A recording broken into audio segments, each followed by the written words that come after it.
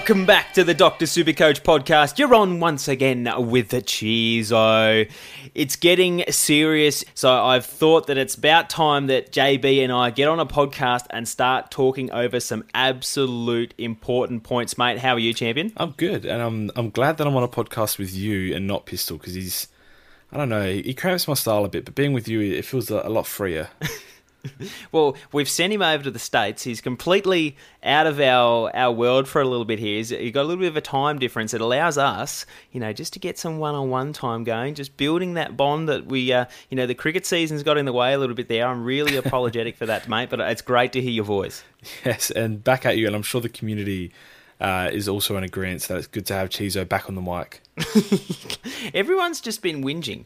Cheezo, are you actually doing anything pre-season? Are you still part of Dr. Supercoach? Tell us if you're leaving. We want to know. We need to throw a going-away party, not because you're leaving, but because we're happy that you're leaving. It's a celebration.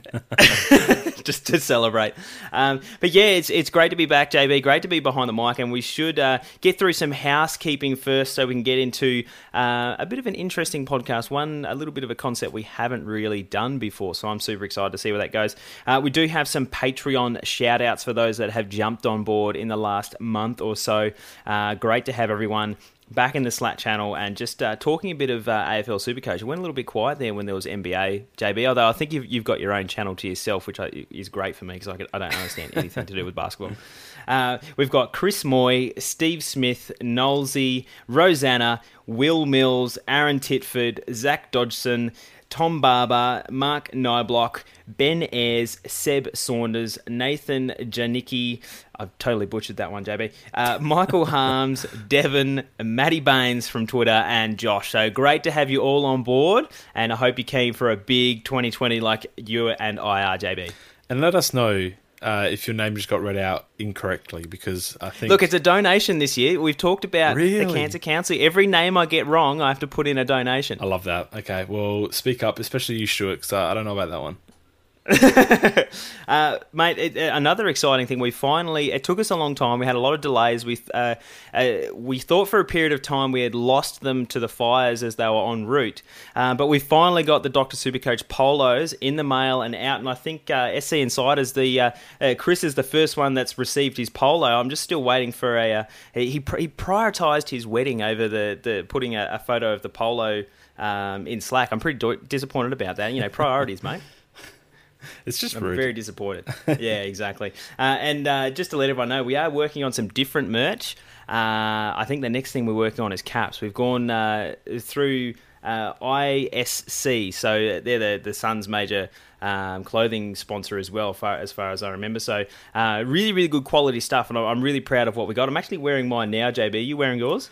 I am not. I'm still waiting for it in the mail, Cheezo, but as soon as it gets to Imagine me, if you were the only person, like yours is the one that got stuck in the mail, I'll or tell you just what, disappeared. I'll be having I'm not words. sending you another one. We didn't budget for this.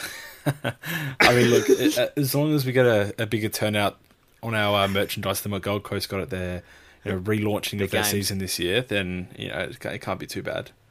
Mate, speaking of budgeting, that's something you have to do when you sign up to a Patreon subscription, a monthly subscription, JB. Why don't you tell the listeners what they have on offer, or what some prices are that they might be looking at signing up to? I thought I'd take time in the podcast, which we don't do often because we like to keep the podcast professional to the point, and we don't really like to boast up about our Slack community and the prices, but I've had some feedback over the off season of people that are joining in, just advising that the prices aren't what they expected. They thought it'd be much more expensive, and that sort of stopped them from joining earlier.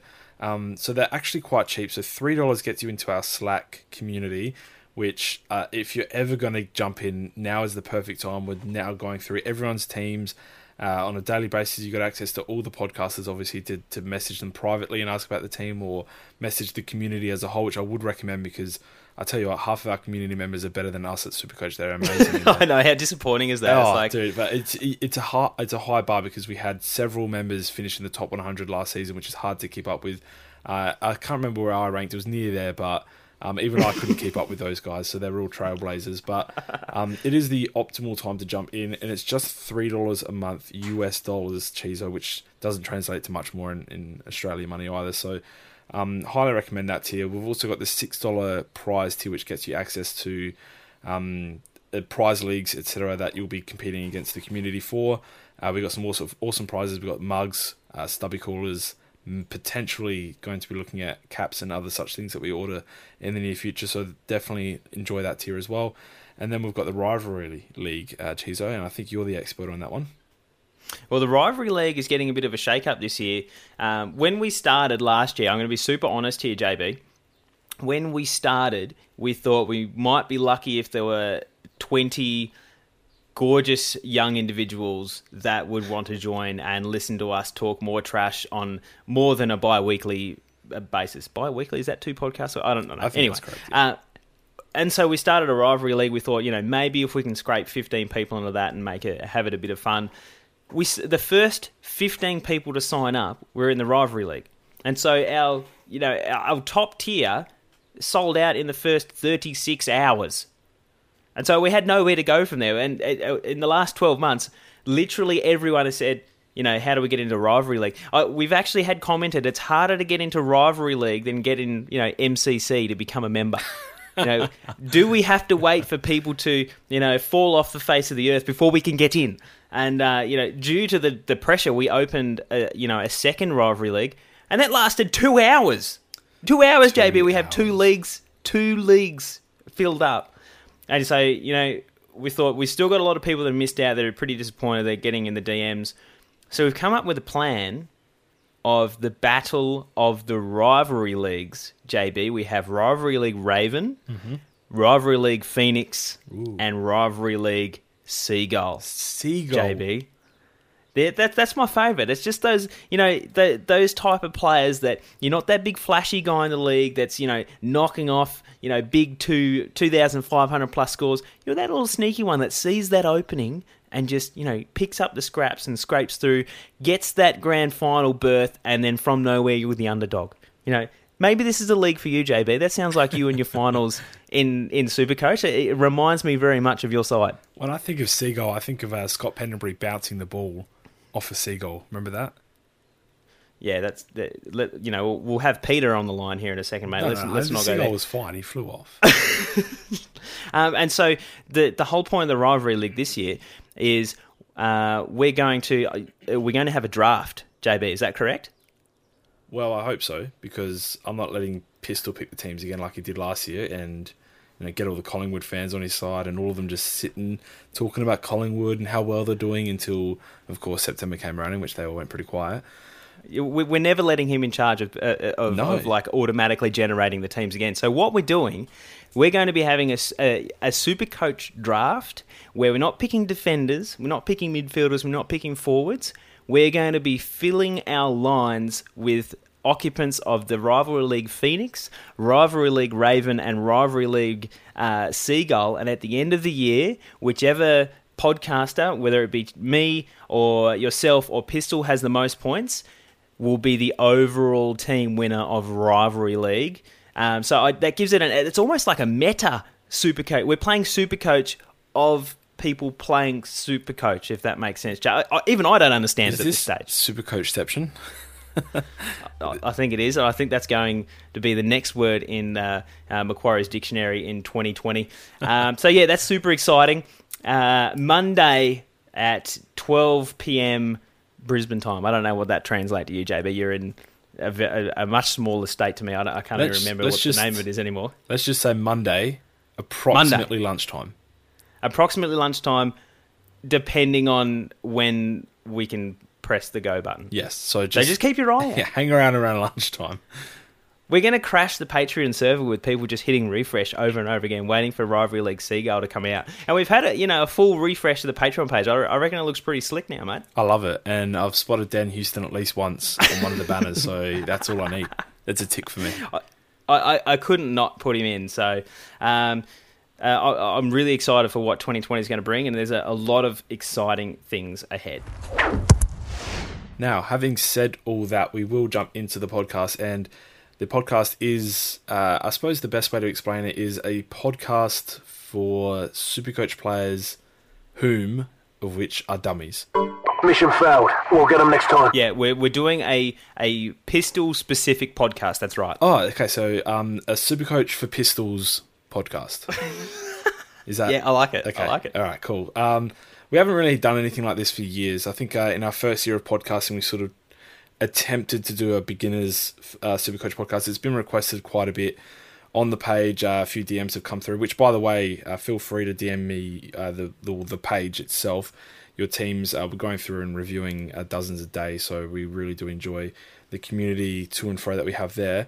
But one of the suggestions was to jump on and do a beginner's Supercoach podcast because a lot of people are not only just beginning, but some people are just beginning to try to understand Supercoach. So if you're like me, in my first year or so of Supercoach, I sort of just tried to get in as many big names or good players as I could. Maybe had a few key position forwards in there, probably Travis Cloak back in the day, which if I had, someone to advise me against that, then that would have been nice. But essentially, we're just trying to help people understand the psychology that goes around picking a team and sort of trying to maximize your team to get that advantage over your mates who are, you compete against in your cash leagues or your normal leagues or whatever it is, just bragging rights.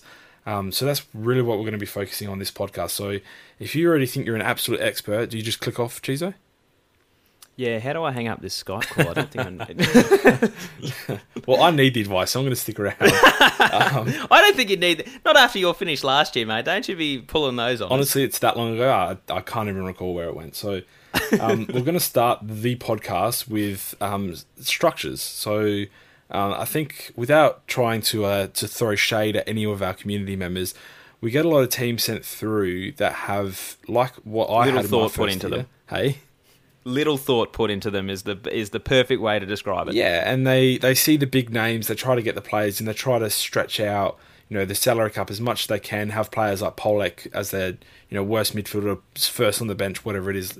Those types of things where you look at it as a player who's played for years and has had the little success that we've shared, and it's just not the best way to go about it. So I think we need to start off this podcast by discussing structures, and the best way to navigate players that don't quite understand how to start their team is by sending them towards the Guns and Rookies structure, Chizo. So this one being one of the most popular ones used by players who consistently rank high, focuses on having players that are uber premiums or players that are uber cheap. So would you like to expand a little bit there, Chizo? Yeah, so it's basically the concept of stuffing your side with as many high-priced, high-value, high-scoring players as you can across the lines and filling in the holes left over with the rookie players that are going to be playing early. Now, this has a lot of positives, and this is, JB, I guess you would call, it's very frequently considered a, inverted commas, safe selection. Yep. And we'll get to why it's called safe a little bit later in the podcast. But this is where we tend to send a lot of the newer Supercoach players towards, because without that in-depth knowledge to know who is a breakout, who is a good mid-pricer, who's just had a role change, until you have that knowledge, picking any other type of structure just isn't going to end very well, because you don't have that background knowledge to say in 12 months' time, this is someone I need to get on. You haven't watched enough football or played enough Supercoach to know that. So Guns and Rooks is what I always tend to send newer players towards, because you've got that safety of cash generation by having all these cheap rookies which are hopefully playing. That's obviously one of the key points. But you've also got all those big gun players that, something happens, you're able to trade them out if they get injured. They've got a lot of cash behind them. You can pick anyone you want. It's very flexible in terms of your trading and your cash generation. And to be honest, a lot of mid-price strategies don't end up outscoring Guns and Rooks team structures as well, JB. So I really, really like this one for first-time Supercoach players. Okay, and let's get into sort of the definition of, for starters, guns in the Guns and Rookies strategy. A lot of people might interpret that as having players, say, 500k plus.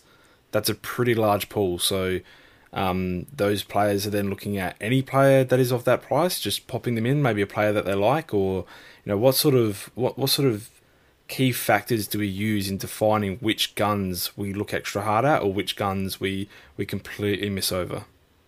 Well, it's also determined about what line you're talking about. So just saying, having a monetary value is helpful, but saying a $500,000 player is a gun, you might look at the midfield line and see the top 20 or top 25 averages from last year are all priced above that. So are they technically all uber premiums in that respect, or all guns?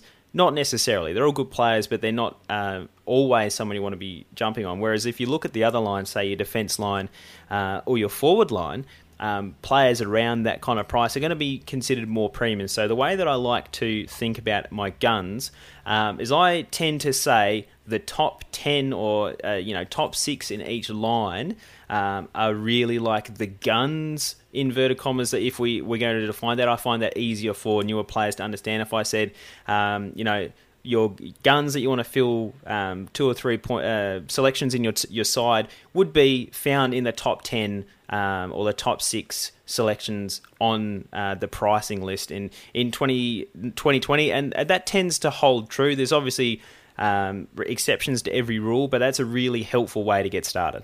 Exactly, and you explained it really well there in looking at trying to narrow down top numbers per line as to where you want that player that you're selecting to finish by the end of the season. I think it's most helpful to sort of look at that player, that gun. If you're looking at the guns and rookies, or even we'll discuss different strategies that involve mid prices as well in a moment.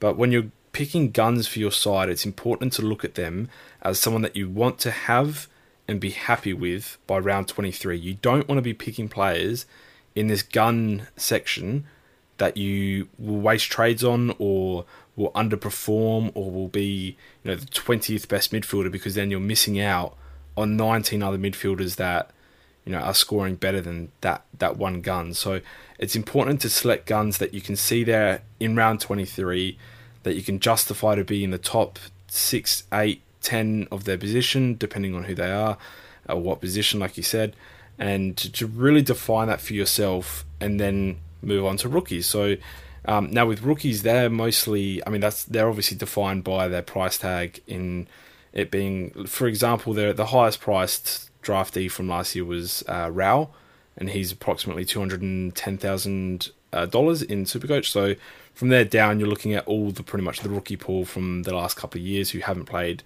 much footy or any footy at all. So those are the players that they pretty much pick themselves by having their job security and scoring potential, etc., known via the preseason. So it's hard to focus on that month out, but as the preseason progresses, we'll be able to pick those players confidently. With the rookies, I think it's best to sort of advise, and I think you'll agree with me here, Chizo, that having 2, 3, even in some cases 4 rookies on field in any one position can be justifiable, and I think you'd want a minimum of 2 per spot, per position on your field. So I haven't seen many cases in which I can justify having more or less sort of thing. Yeah, well, they're obviously where all your or the majority of your cash generation comes from. So you are going to have a large portion of your team being lower price. I think the important thing to note here is in previous years, thinking back to the early of last decade where we had Gold Coast and GWS come in, we're so used to having these 120,000k rookies that we can just slot in anywhere we like and we're totally set. What we're finding now, as all the 18 team structure is starting to settle, is that we might not have 10 or 15 guaranteed round 1 starting rookies that are at basement price. And so you may be forced to spend more money on a rookie that has job security, say like a Matt Rao, over someone that is lower price and you'd rather have in your team but doesn't have the same security in playing week to week, and particularly the start of the year. So if you find yourself picking a lot of expensive rookies or a lot of lower price rookies, just keep in mind that they're not necessarily going to play even if they've got big raps in the media, which is, this time of year everyone's the next Dustin Martin. Exactly. And as you're sort of alluding to, we might not have enough rookies that we really can justify having on our field at once. We might not have enough premiums in a specific line, or guns that we can justify having on our field. So a mixture of the two, of not being able to justify having enough of one specific player on the field, then sort of sends us towards a less conventional and sometimes more effective guns rookies with the occasional mid-pricer. Now, mid-pricer is that sort of that in-between player who plays the role of both gun and rookie, of that they're not the highest price point, but they're also not going to be in the top 6 of their position. Now, the thing that justifies the selection of these players, such as, for example, this season, a lot of people are looking at Jack Steven and Devon Smith for their forward lines, is that we don't quite see enough rookies on those lines, we don't quite see enough uber premiums that we trust on those lines, and we look at these players who have done it in the past, especially being forward eligible. Jack Steven, for example, has averaged 90 plus countless times in his career. If he can do so again, he'll make enough money while scoring enough points to be able to justify on your field until the bye rounds, for example, in which then would look to upgrade him. So I think the optimal thing to look at is that we don't have a whole team of mid-prices, because they do fill that void between the two, but also we don't ignore mid-prices either, because obviously there's been countless amounts of examples in the past where a mid-pricer has come through, either averaged premium numbers, in which case we've kept them, or they've done enough until round 8, 9, 10, like Liberatore last year, who made enough money and scored enough points until he didn't, in which we can trade him out, and they've been a very valuable piece of our team. Yeah, so I think the important thing to do with to talk about with mid-prices is a blanket term that talks about anyone with an intermediate price that's not high, not low, and that can, you've got to remember that price, that mid-priced, it's called that for a reason. Is you can either have a breakout contender, that may be a young player that hasn't quite become an absolute gun in the AFL, but we're predicting that they might do that. Brayshaw, for example. Brayshaw. You can also have fallen premiums. Obviously, they are gun players that have fallen back to the pack for a specific reason. We're looking at Jack Steven and Devon Smith. They're mid-prices in our forward lines this year because for their own reasons, they had a bad year previous. So when we're talking about mid-prices, if you're looking for, points per dollar value, a lot of times, intuitively, you should be looking at mid-prices because they're going to score like a premium, but they're going to be half the price of a premium. So you kind of get sucked into thinking that these are really good value. Value is the key word that people kind of associate with mid-prices. But on top of that, it comes inherent risk with a mid-pricer that, a gun player is priced high based on what he has done the year previous. And so you have exposed form that he is a very good scoring player. With a breakout mid-pricer, they've never done that.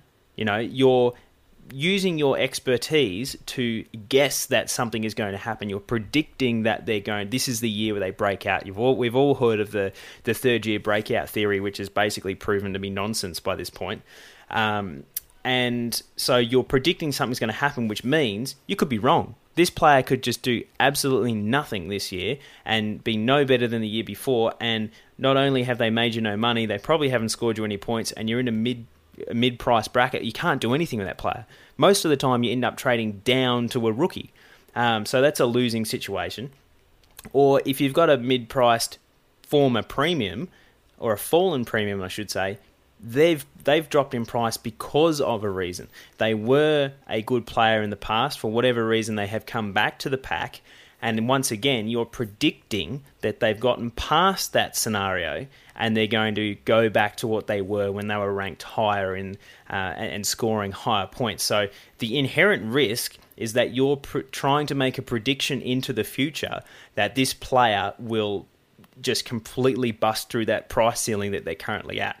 Now, it feels absolutely great when you pick that, but if you fill your side with mid-price players, JB, one of them is guaranteed to ruin your year. And so filling your team with mid-prices is just, destination cooked.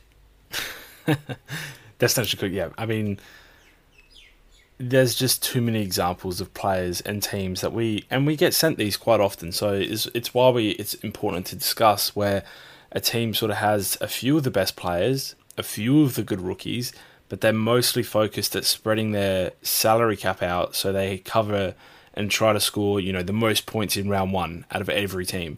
And that's by having the just sort of the cheaper type players that aren't quite going to make it. So, you've got players like Dyson Heppel, 500k, players that are, even cheaper around the 400k mark, like, Liberatore, even these types of players that you'll see in teams just because they enable the person to select mid-prices elsewhere on their team. And it's just not the correct way to start your team. You want your players to be, and look, this is coming from someone who's played the game for years. I've ranked highly quite a few years in a row. I haven't really had a really, really poor season yet. Well, fingers crossed that 2020 is not that year.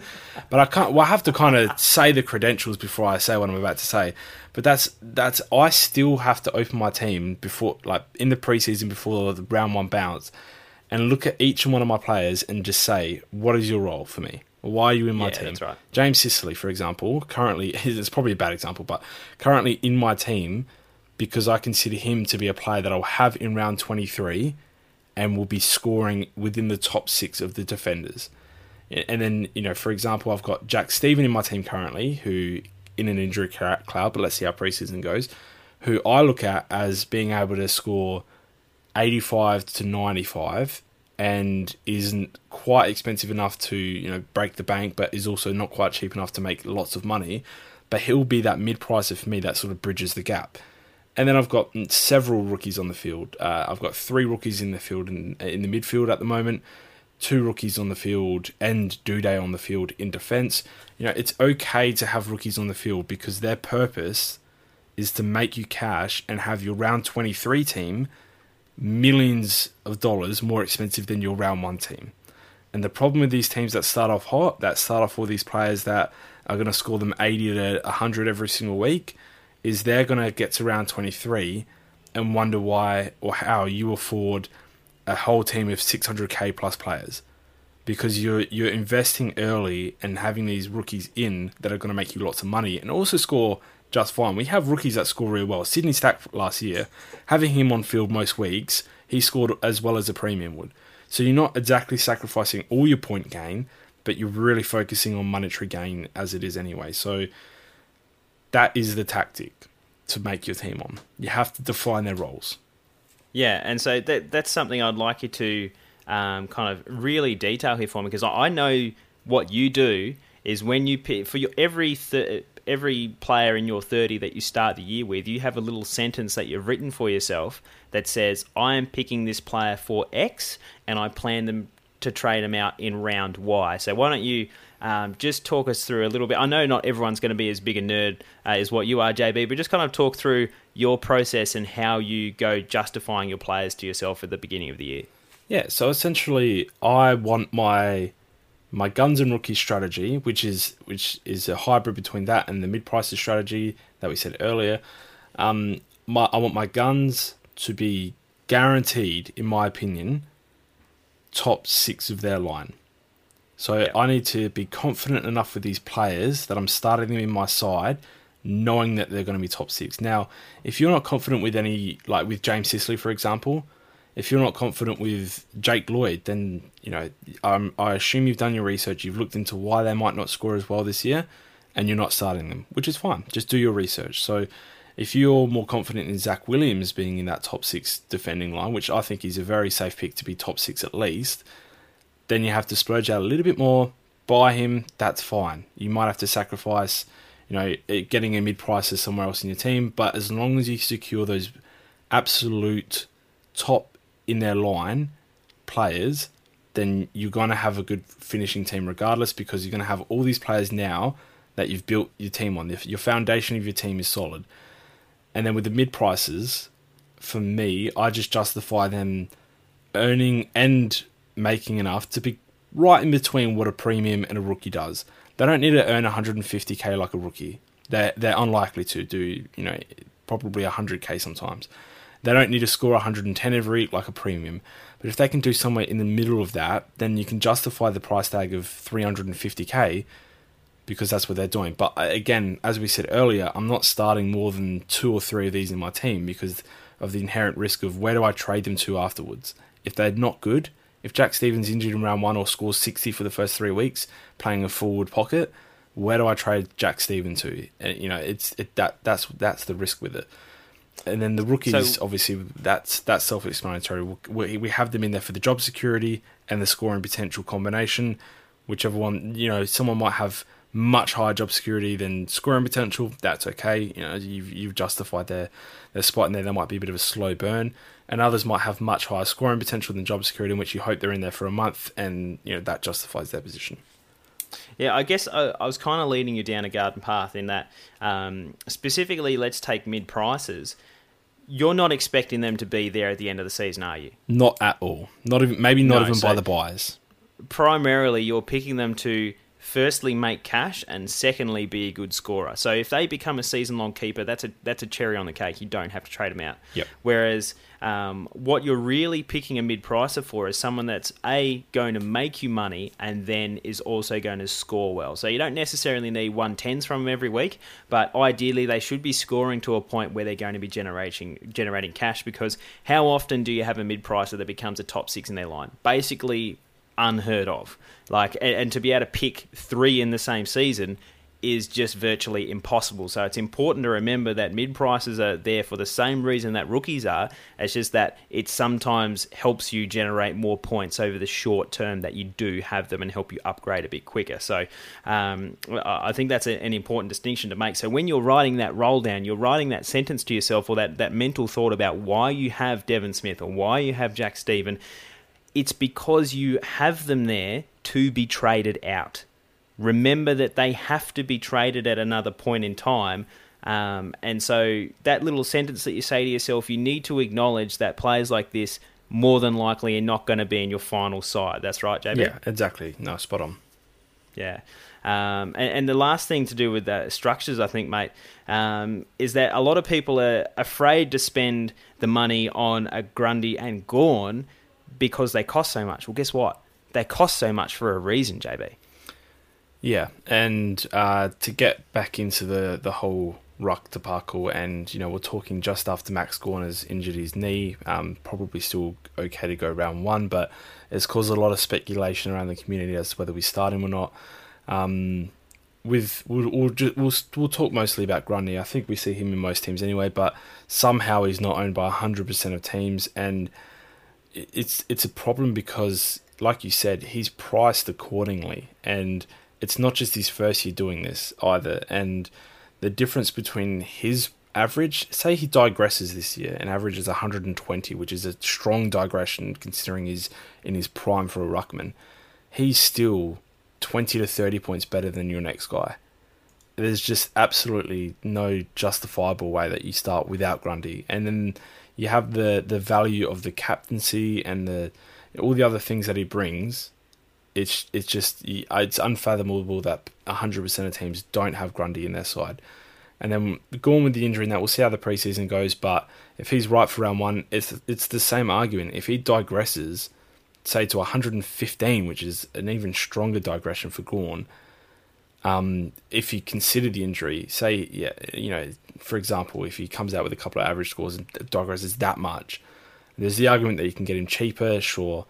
But if you can't get him cheaper in those first few weeks, even if he does come out poorly, then he's going to fly back up pretty quickly because he's a very good player, very good ruckman.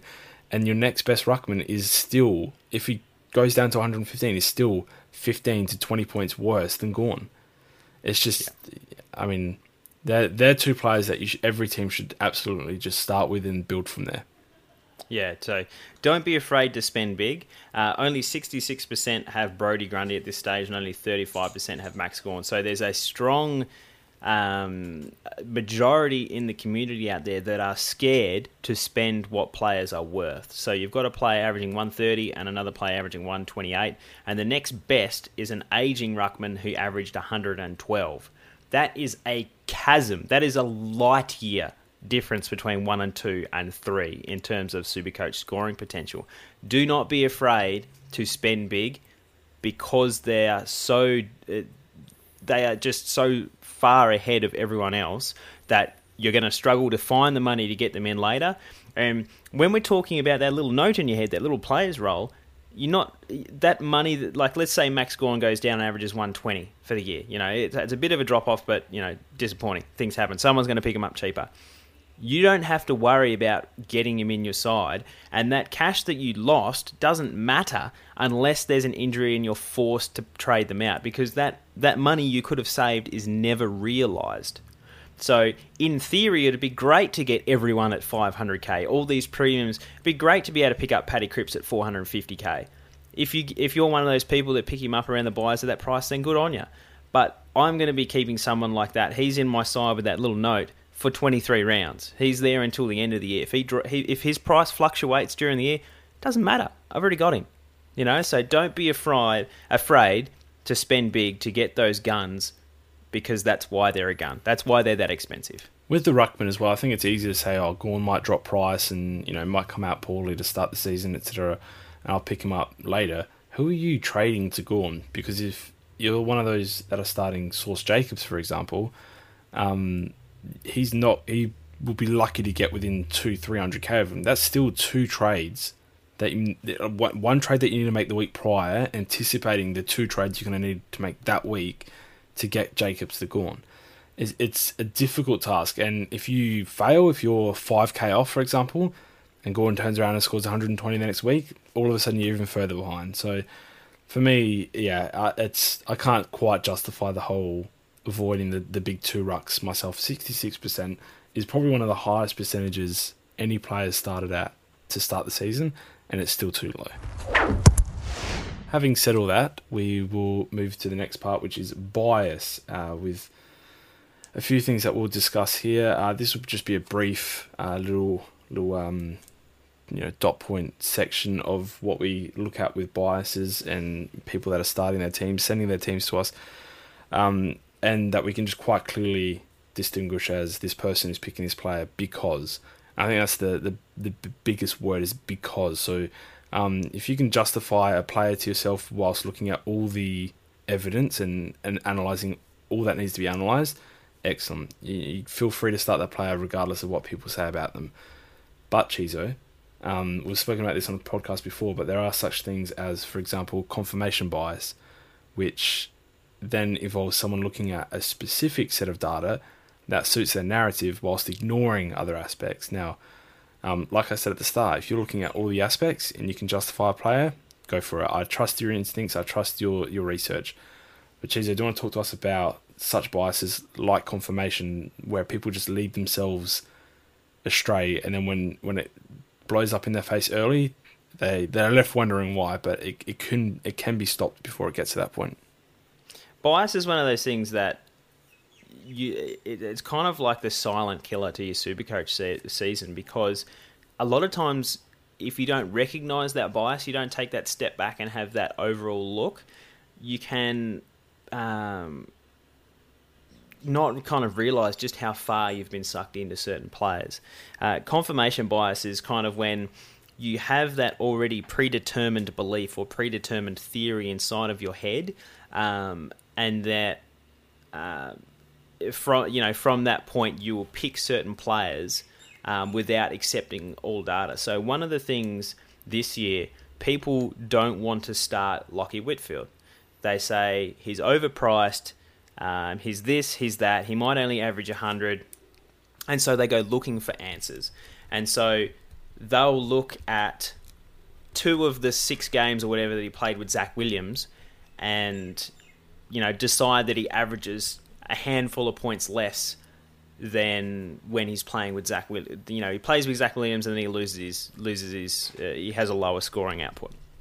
Now, the reason that this is important is because inherently Lachie Whitfield is a pretty good pick. He's an exceptional player. He's got that pedigree. He's super important to the Giants midfield. Yes, they've got some players coming back, but when you're looking at that forward line in Supercoach in 2020, JB, do you see 9 other players averaging higher than him this year? It goes back to that scenario. Do we expect him to be a top premium that we can depend on? I would say yes. I would say that, in the totality of the situation, he's going to be a reasonably safe pick. I want him in my side for 23 rounds. Can I pick him up for 50 or 60k cheaper in, say, 3 rounds? Yes, but where have I got that money from to suddenly go and trade someone to get to Lachie Whitfield? I'm not going to be making upgrades until, say, round 7. So are you happy going for 7 or 8 rounds without Lachie Whitfield, who is 10 points higher in the forward line than the next best player on average based on last year's score? He's 10.5 points higher than Michael Walters in second place. And so, yes, he may not average 111.3 in 2020 when other players return. But is he still inherently a good pick? I would say yes. And so confirmation bias is, I see it on Twitter all the time. Lachie Whitfield's a bad pick. This guy's a bad pick. See this one game where he played forward with a calf niggle. What if that happens this year? They go looking for answers. I think that's important to, step back. And do I think that he might drop some points? Sure. But does that mean that I definitively cannot start him because they've got, Zach Williams and Callum Ward back? I think that's when we get into that bias situation where we're looking for a reason not to start Whitfield, and I think that's the important thing. And it goes the other way as well. Since Jack Stevens' injury, I've seen a lot of people with Hugh Greenwood in their team, so I've asked them, what is it about Hugh Greenwood that you see today that you didn't see a week ago prior to Zach Williams' injury? And then they spit out a few stats. He did this in the SANFL. If he increases his time on ground and his uncontested disposals, this is what he could potentially average, which, I can understand if he does increase those things, sure, he could actually increase his average. And not to say that he's a bad pick per se, but they're really focusing on these few games that he played in the SANFL, these few games they can give me a few good games in the midfield that he played for the Crows and be like, yep, this is why I'm selecting him. But what about all the other stuff? He wasn't even in Crows' best 22 at stages last season. He plays a lot of forward line because he's actually good at it. His time on ground isn't great, maybe because he doesn't have a great tank, not maybe because he was shunned during the games by the Crows. Either could be the case, but we don't exactly know that. We can't draw that up to an exact stat where it's like, yeah, no, this is actually what he does, but Crows were just misusing him, etc. But I've seen a lot of people with him in their teams. That's how they justify it to me, and I see that as a big part of confirmation bias because they've just sought out stats that suit exactly why they have Hugh Greenwood in their team, and that's it. So it's a reason to choose players, and it's a reason to not choose players as well. Confirmation bias, it works both ways. Not to say Whitfield's the best pick ever, not to say that Greenwood's the worst pick ever, but just look at all the evidence and then make your choice. Don't just look for the things that suit you. Yeah, you want to be cognizant of the bias. It is impossible for us to choose a team without bias. Let's say that straight up, because this is my team. These are the players I want to pick. I'm not a robot, right? I'm not like Pistol that has the feelings on a dial from 0 to 10. So be aware of these biases. They exist. When they pop up, try and recognise them. That's all I'm saying. I'm not saying don't pick or do pick, etc. Yep. The never again list is a form of bias. Even though you don't want to start Toby Green this year, if we suddenly found out that he was going to be, his full-time mid for the rest of 2020, but I've got this never again list, you got to recognise that bias and say, I'm willing to break my bias and pick someone I don't want to based on the evidence. So that's a good one. Recency bias is another one, JB, where past performance is not a reliable indicator of future performance. That's something we've all heard before. But there is some merit to past performance. You would expect these guns to play, keep going forward. But over the course of the year, you're looking for a data set over a long period of time. The more data points you have, the more games where they played the right role and scored well, the better. I see a lot of people saying, I hate to keep bringing up Jack Steven, but a lot of the feedback that I've been having about Jack Steven is he played forward when he came back last year. Well, yeah, he's playing an elite sport in Australia. He hasn't played since something like round 6 or 7. He's had 4 months off in the middle of the year. You expect him to go head-to-head with Dusty that's just played 20 rounds straight? It's just not going to happen. He needs to build his tank. And so, that recency bias in saying that, Jack Steven's a bad pick because he's going to be playing more forward at the Cats. How is that relevant in any way? Like, as long as you can acknowledge the reasons why he might play forward or why he might play in the midfield, you need to be like every bit of evidence you can find to come up with that role, that little sentence you have in your head as to why you're picking that player. And not just say, well, the last 3 games of last year he played forward, therefore he's not going to be a good midfield selection, a good forward selection this year because he's going to play in the forward pocket. I think that's a bit of recency bias popping into that. And there's players like Ed Curnow, JB, that hopefully you can elaborate on, that people are picking this year because he had 2 or 3 good games at the end of the last year. Yeah, and as you've said, the past performance is not a reasonable indicator of future performance. And with Ed Curnow, he was playing that pure midfield whilst Carlton were trying to win games. The coach was trying to keep his position. They were trying to get a higher draft pick. Obviously, they traded out their first round pick from this past year. Bolton was playing the kids in there, hence why his start of the season wasn't as good. That's not to say that this coach now doesn't look at it and think, well, I do actually need to do what Bolton was doing at the start of last year, hopefully with more success this time so I don't get fired, but the kids do need to be put through that midfield. Ed Curnow, someone like that, does need to have more of a halfback or wing role. Again, not to say that he's not going to score well in Supercoach. He might score well, but is it good enough to be a top 8 to 10 midfielder? I highly doubt it. Not for the whole season. So I like Curnow as a player. As a pick, though, I know he finished last season great, but for me, it's just you're looking too much into the whole second half of last season and how well he scored, and not enough at the reasons as to why he might have scored that way. So, that's pretty much the thoughts on Ed Curnow. I don't want to bash him too much, Caesar. Yeah, no, I agree with some of that sentiments. But again, just to touch on him specifically, at that price, you need him to average 110 for the year for him to be a successful pick. And so you're backing that Teague is going to be playing him full-time mid. I just don't think that's going to be happening in a developing side with a team like Walsh, etc. I think the next one that kind of ties into all this is to try and take away emotion from the selections. We kind of get tied up in players that we love, players that we hate.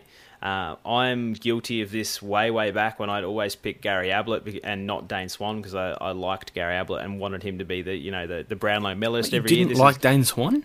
I loved Stop Gary the Ablett. podcast. I was just a big fan of him. No, I can't do this. When Swanee became a forward, I picked him. But in the midfield, I was always an Ablett over Swan, and that's a bias of mine. And I was letting emotion take over that pick. The same thing happens with me with Rockcliffe and Green now. I really don't want to pick him because of all the times that they've burnt me. So try and take emotion out of these decisions that you're making to try and make the best overall decision possible, and don't let those emotions get in the way of it.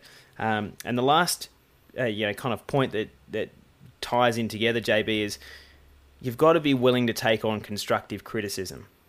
We get all these, I see all these Twitter beefs, JB, where they're just like, oh, I'm questioning this one particular player that you have, and it turns into this massive rabbit hole thread that we're tagged in that has 150 comments on it, and it's just like you got to be open for other people's opinions if you're asking for advice on a public forum. Is that fair to say?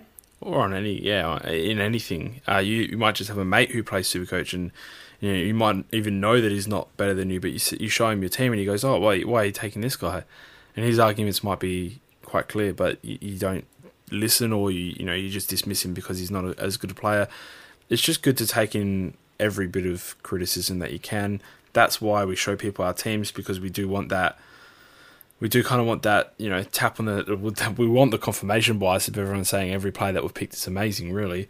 That's why we send our teams out, and when you don't get that, people can be combative, but it is important that, you might have overlooked something yourself. So, good to just take everything in.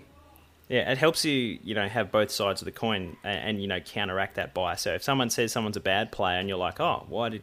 you might be hell-bent on picking Devon Smith this year and you just think he's the most amazing pick ever, but you've got that mate that's like, oh, what about these reasons? He's not a high possession getter, he's relying on tackles, and he's more, helpful to Essendon as a, more of a forward than an inside mid. And you kind of go, That's all fair points. I need to kind of think about that at the same time. So as you're trying to justify your choices, but you also need to take in as much of that data and that criticism you can in a positive way. And JB, one that we see very, very frequently, and one that you have specifically caused in the 2020 preseason, and that's the bandwagon effect, groupthink, where everyone is jumping on Dan Houston because you spouted off in the podcast last year that he's the next Brownlow medalist. Wow, don't blame me. I mean, all I said was he's going to be the number one scoring defender of 2020. Nah. This is quite large, especially when you go on Twitter and certain people follow certain people or only ask advice from certain people, and then you see it spread like wildfire. Or flavour of the day last week, every day was Hugh Greenwood, and he's in every team, and those sorts of things where it's just you want to detach yourself from that and not ignore the selections people are making. Just do your own research. Find out why he's become so popular. If he's not for you, if you do feel like people are just following along just for the sake of it because they don't have a mind of their own and they're a little sheep in the back of a paddock, then make that decision yourself and to choose whether to or to not go with them and go from there. So again, I've built my team without looking at anyone else's, and then I go and look at other people's and I think, why have they got that player in there? So I research them. Or why is no one selecting this player but they're in my team? So I double check, make sure everything I've looked at is fine, justify it to myself, and then go from there. There's players that we all overlook, and there's players that we all pop in there and maybe omit some data or don't find a specific thing. And then when it gets pointed out, that's when we do our research and make our decisions for ourselves is generally what we're trying to get at here. Yeah, really, really happy. Next thing we'll be discussing is trades. So this might be a bit of a longer-winded one than our last discussion, but trades are very important, and I don't think I'm going out on a limb to say the most important factor in success in Supercoach is your trading. So not to put any pressure on you guys, but those 30 trades that you get at the start of the year will make or break your rank, your season, your leagues, everything. So it's very important, it's imperative to make sure that you're making the right trades for the right reasons, and you're not just doing what some people do and jump on hot spurts or jump off a rookie for this reason or on a rookie for this reason, or trade a player on a 1 week injury, and we're about to discuss all that. So we'll first start with the whole buy low, sell high, which kind of covers your guns and rookies strategy and whom you're looking at trading in and out in that instance. So for starters, with rookies, we have them in there, as we said earlier, for a certain amount of time. That could be 6 to 8 weeks, that could be 3, that could be 4, that could be 15 for whatever reason. If a rookie's making you money, you want them in your team. If they stop making you money, that's when you need to start looking at downgrade options, upgrade options, and we start employing the buy low, sell high. So the sell high obviously applies to the rookie. We want them to make as much money as possible. We want to check their break even, make sure it's obtainable to that rookie. We want to look at the last 2 scores that they've had, because the way the game works is their most recent score is what's going to affect their price for 2 weeks. Their score before that is what's going to affect their price for this week. The scores before that are irrelevant. That's what's made their price thus far. So from now on, we want to look at whether they've got a 100 in their score from the week just gone, so they've got 2 more weeks of goodness, or the week prior, so they've got potentially just 1 more week of goodness. So all of this is a factor in where you want to sell your rookies. You want to sell at their highest point or near enough their highest point. You can sacrifice a few K here or there. And then obviously the players that we're trading them to are other rookies at their basement price. That's where you're cashing in and making your money. Or if you've got money in the bank already, you're trading them to premiums who are going to be top 6, still keeping that guns and rookies theory. Premiums who are, for whatever reason, maybe they had an injury or a bad week, just once maybe they were tagged by De Boer, whatever, who are on the low end of their normal scale. So that's an overview. Cheese off, you just want to dissect that a little bit and add whatever pieces you'd like to. I think that's pretty much the gist of the buy low, sell high. Yeah, I think that the important thing with trades, and something that I don't see enough, is that you need to plan weeks in advance. Yep. And you do that by observing the break-evens and their score. So it's not good enough just to look at a player and say they've got a break-even of 30 this week. I'm going to pick them up next week.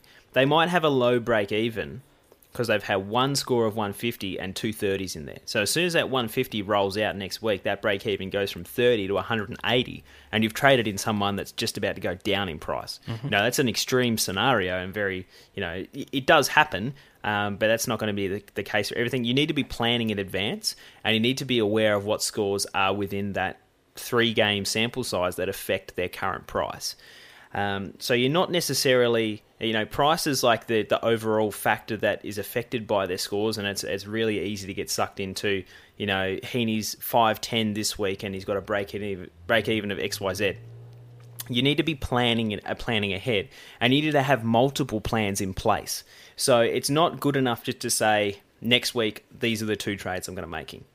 It's like chess. You need to be 3 steps ahead. If I make these 2 trades next week, what does that mean the week after? Do I suddenly have a donut because, this guy's going to have a buy, for example? So you need to have multiple weeks in advance. And I tend to try and always be 3 weeks in advance. That's an overgeneralization. But I'm looking multiple weeks in advance to see which rookie's going to top out when and which are going to be the most important to be trading out. Who are the new rookies on the bubble after 2 weeks about to play their game so that I can capitalize and jump on top? And who are the premiums that are bottoming out in the upgrade season, and what round do I want to be jumping on then on? And so if I highlight that, let's say Heaney's starts this year and he's had that breakout that everyone thought he was going to have, and suddenly he's playing midfield averaging 110. You need to plan ahead of time how you're going to get him, because guess what? You're not going to suddenly just trade Cockatoo to Heaney in the forward line. It's just not going to. You're not going to have that money lying around. So you have to have that plan in place to know how you're going to get him. How do you do that? You have multiple plans in place, multiple planned trades in place weeks ahead of time, so that when you get that curveball and that player you were chasing does an ankle, or that that rookie is suddenly injured and he's not going to be playing for the next 4 weeks. You're flexible. You're not dancing. You're not flying by the seat of your pants trying to figure out what to do an hour before lockout, because that's when you pick a player that you didn't want to start with. Spot on. I love it. I think you hit the nail on the head there. And you mentioned a few times break-evens. Obviously, that is just the number in which they need to score for their price to fluctuate, whether they score above that and their price goes higher, or they score below that and their price goes lower. Obviously, the higher the number, the less chance they are to make it, and the more likely they are to drop in price if that number is incredibly high.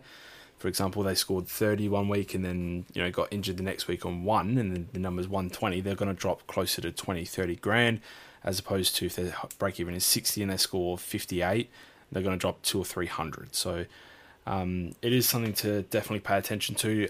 If you don't have access to the break evens, which I think is only available via the Supercoach Stats subscription, which I think is the $20 per 12-month sign-up. If you don't want to go through that, on the page on our Facebook and Twitter, we'll be posting up each week asking which break-evens you want to see and then replying to you in the comments section. So we'll try our best to help out with the break-evens. I think it's a little bit of a step too far to try and get them all on a page for you guys each week. But as far as the post goes, just keep an eye on the page and we'll get that up most weeks. So we'll try and help out there. But they are imperative as to when you want to trade out or look to trade in a premium. So as you said, Patrick Cripps might have a break-even of 180, and even though I can afford him this week, I might want to make another trade or save my trades for one more week to see him drop another 20, 30k. So I'm getting him in at the optimal time. So there's lots to consider with that. I think another important thing to discuss with trades is injuries. So you see a lot of people asking whether they should trade out X player because they're out for X amount of weeks. I think you and I, Chizo, depending on, I suppose it's kind of different, because with GWS, you pretty much never want one of your GWS players injured because you have no idea when they're going to return. 2 weeks is 10 for them, and it's the most confusing thing ever. But for the rest of the competition, I think 2 weeks is, you're capable of holding a player through that, so long as you've got rookie coverage on your bench, capable of scoring around 60. you're not going to suffer too much. And those who do trade him out, especially if they're a top 4, 5, 6 player in their position, those who do trade him out will suffer in the long run. Obviously, if there's still several rounds to go. So I think 2 weeks is really where we draw the line. If it becomes 3 or 4 weeks, that's when you look at, is it a absolute like Jack McRae level player who I've just traded in and they're averaging 130, maybe I'll hold them for 3 or 4 weeks, but I think 2 weeks is the main timeline to sort of roll around. Yeah, no, totally agree with that one. And it's all team dependent. If you think you've got really good cover, say you bring on a rookie that actually scores quite well, you might actually find that you can hold them for 3 weeks. You might be able to hold them for 4 weeks because quite often we get some clarity on when a player is going to be back after they've had a few weeks of recovering from that injury. They might come back earlier than expected. There's I fail to think of who it was, but I made a trade. Oh, it was Fife. Yeah, I traded Fife last year thinking that he was going to be heavily affected because that was such a sickening concussion that I thought, he's going to miss a week, obviously, and then he might miss 2. And then when he comes back in week 3, he's not going to score well because he's going to be suffering from concussion and, just getting back up and running. I was completely wrong. But if I had just, let that rookie come on field just for a week or so, just to, get a better bearing, see how he's recovering, by the end of the next round, we would have known that, Fife was coming back. And suddenly I haven't had to make that trade to try and get him back later on. So I've actually saved myself 2 trades from doing so. So I like that. 2 weeks is about the mark. You can stretch it a little bit further if you do have rookies that are scoring more than bugger all. Yep. Yeah, I think that summarises it quite well. Besides that, the trade talk, there's not a whole lot else to discuss, but I think the main point here is that trades are important. They're the most important, and there are 30 of them. You obviously can't purchase any with leftover salary, which would be great, but they still do have a value despite the fact that they're unpurchasable through the game. Generally, I think Pistol came out with this one to value the trades at approximately $150,000. So that sort of aids with whether you want to start a rookie in your team. Are they going to make $150K and be worth a trade, for example? Or if they could be worth the equivalent of around 100 to 120 points as well. So if you're considering trading out a player for 1 week, for a 1 week injury, this is kind of where the 2 week injury timeline thing comes across, because if you're trading someone after a 1 week injury, you might make, that week you would replace them with a rookie. Maybe the rookie scores 60, the replacement scores 120. You're going to lose 60 points for that week. But if the person comes back and evens them for the rest of the season, then that trade, if you had have done it to the person that you would have replaced them with, is worth 60 points, because that's all you would have lost in that 1 week. So generally, they're worth a little bit more than that. They're worth a little bit more money than that as well. So it is a sort of way to justify a trade to yourself as well, as to whether you're going to make that much money or points in the immediate or long term. So a sort of way to look at it. That's a little bit more advanced than just the basic trade this guy for this guy if you want, or trade this guy because he's got a low break even. So I suppose it's getting into a bit more advanced territory, but if you've got any more questions about that, I suppose message us on our Facebook and we'll chat more about it. This leaves us with our final point of the podcast.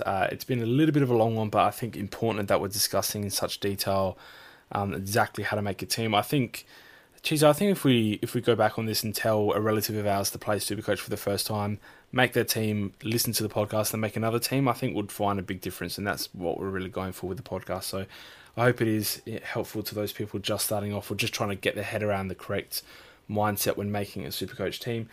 The final point that we need to talk about is probably, at this point of the season, not the most difficult. In 10 weeks' time, you'll be telling me it is the most difficult part for someone just learning Supercoach or just getting their head around Supercoach to really apprehend and sort of navigate. So we're going to be discussing the buy rounds and the effects specifically that they have on your starting team. We'll begin with, and then what you should be doing in preparation for them in the weeks leading up. So we won't go into incredible detail because there'll be podcasts prior to and during the buy rounds that discuss this in depth, because it is such an in-depth topic, but to discuss how it affects our starting teams for starters, I think the first tip that I can give Chizo is that the final bye in the season, so the very last bye round that any team will be participating in, is the hardest bye to trade premiums in for, because by then you've either got a full premium team, or you don't want to trade them in for that bye, or you want to be full premium post bye and you don't want to be using trades, after the bye rounds as you're maximising your points. So I think that final bye round is if you were to weight your team in any direction as to what your most popular bye round is, that final round is what you want to focus on. With the very first bye round being the easiest to trade players in for, because you get 3 players per trade, you make cash for that first bye round, don't trade in any premiums. The second bye round, you go bang, bang, bang, 3 upgrades straight away, 3 players that played that first bye round.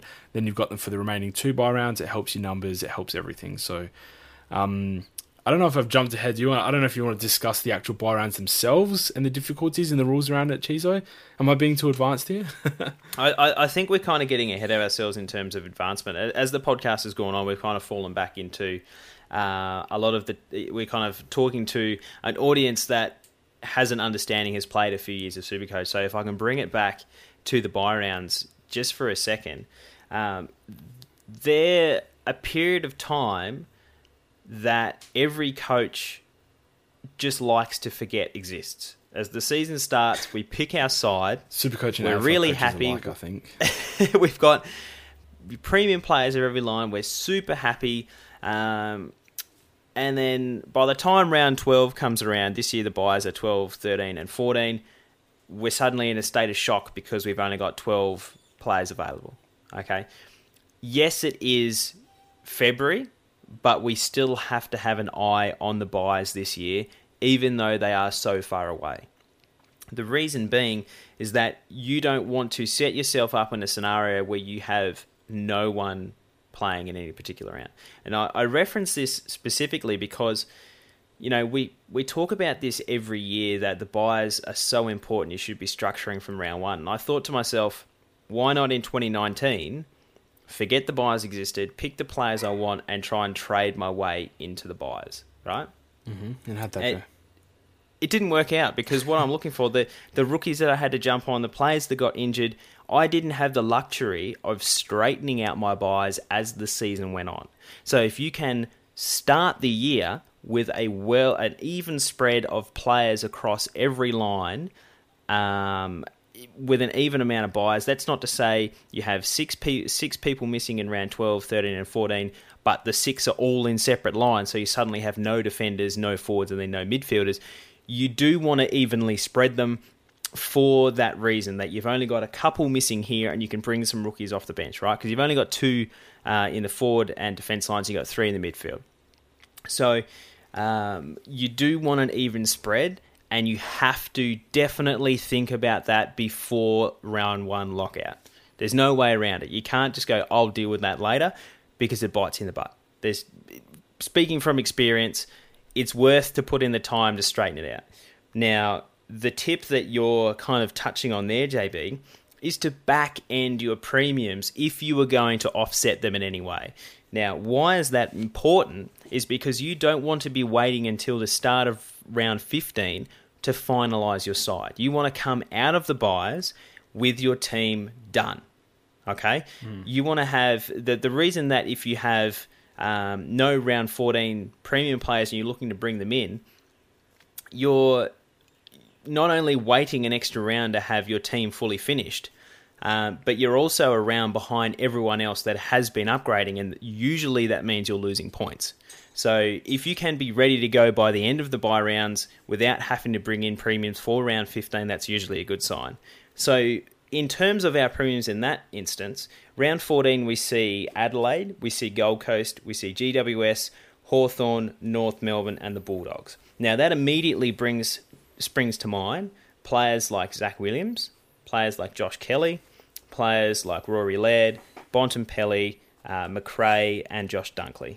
Now, you might think to yourself, I don't like Rory Laird in the back line. He's only going to average 100.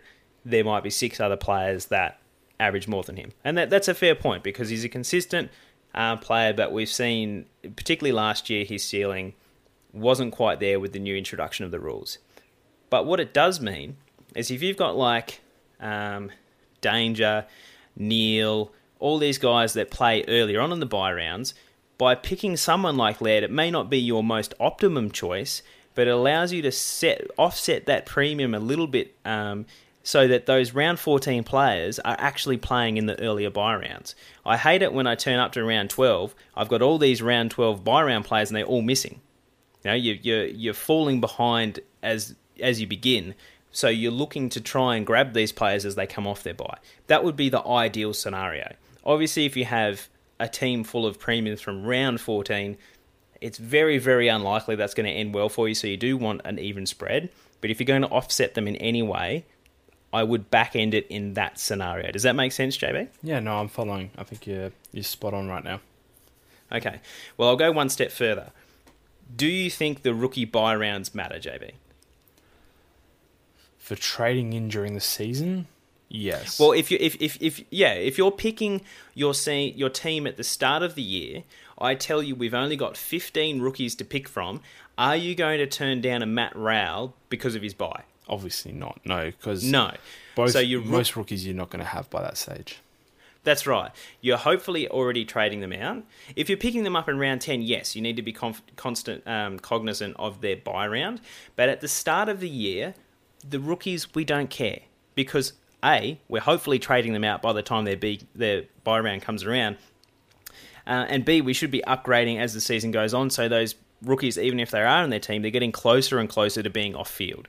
So, you know, if you have a scenario where we find all three of the gun midfielders that the Suns picked up last year are all, you know, playing round one and they've got great job security, you shouldn't say, I'm not going to pick this player because I've got, you know, three other Gold Coast players and they all have a round 14 bye.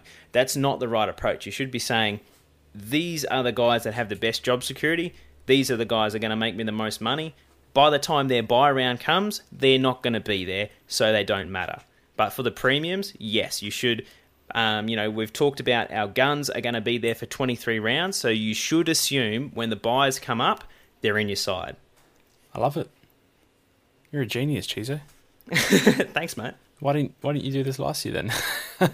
A little bit of curiosity, a little bit of laziness, and a little bit of just kind of for the sake of it. I just wanted to see, you know, whether this was actually an important thing or whether I could do it.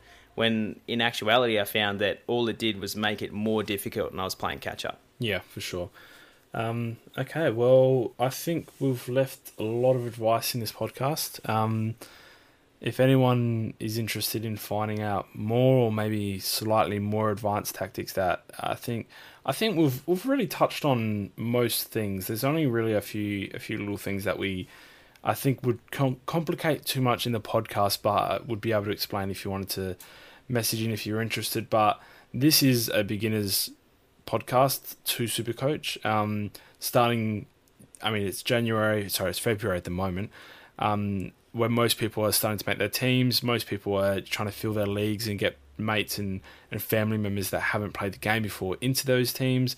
And I suppose you can direct them this way if you want a decent adversary. Otherwise, maybe don't advise them with the podcast if you just want to smoke them. But I think this will be helpful to, I think, even look back on over the years and think maybe you know, we need to reapply some of this stuff back to our games, because it could definitely be lost even for players who, you know, play as advanced as what we do or for as many years as what we do. So I hope you're listening, Pistol. I think this would be very helpful for you.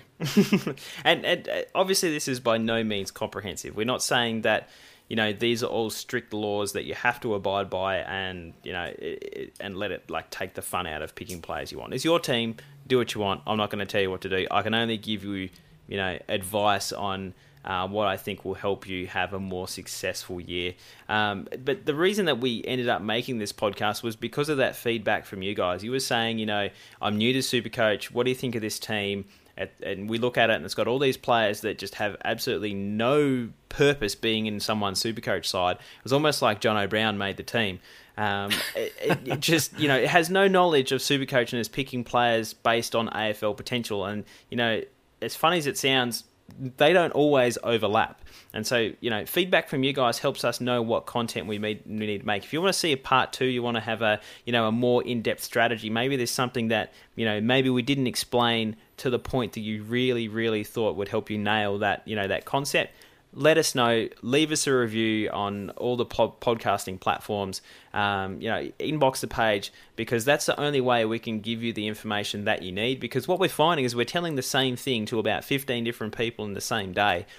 Just because, what we might think is basic and something that we picked up a few years ago might not be general knowledge. So that's why I always encourage, just jump on, shoot us a message, leave us a review, something like that. Let us know. Hit us up on Twitter, whatever, because that's the only way that we're going to get the right information to the right people.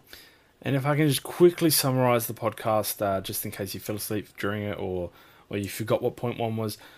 Just to summarise, we spoke about defining roles of your players, guns and rookies' importance, and the mid-prices' importance as well, but make sure the players are defined in your side, they have a purpose.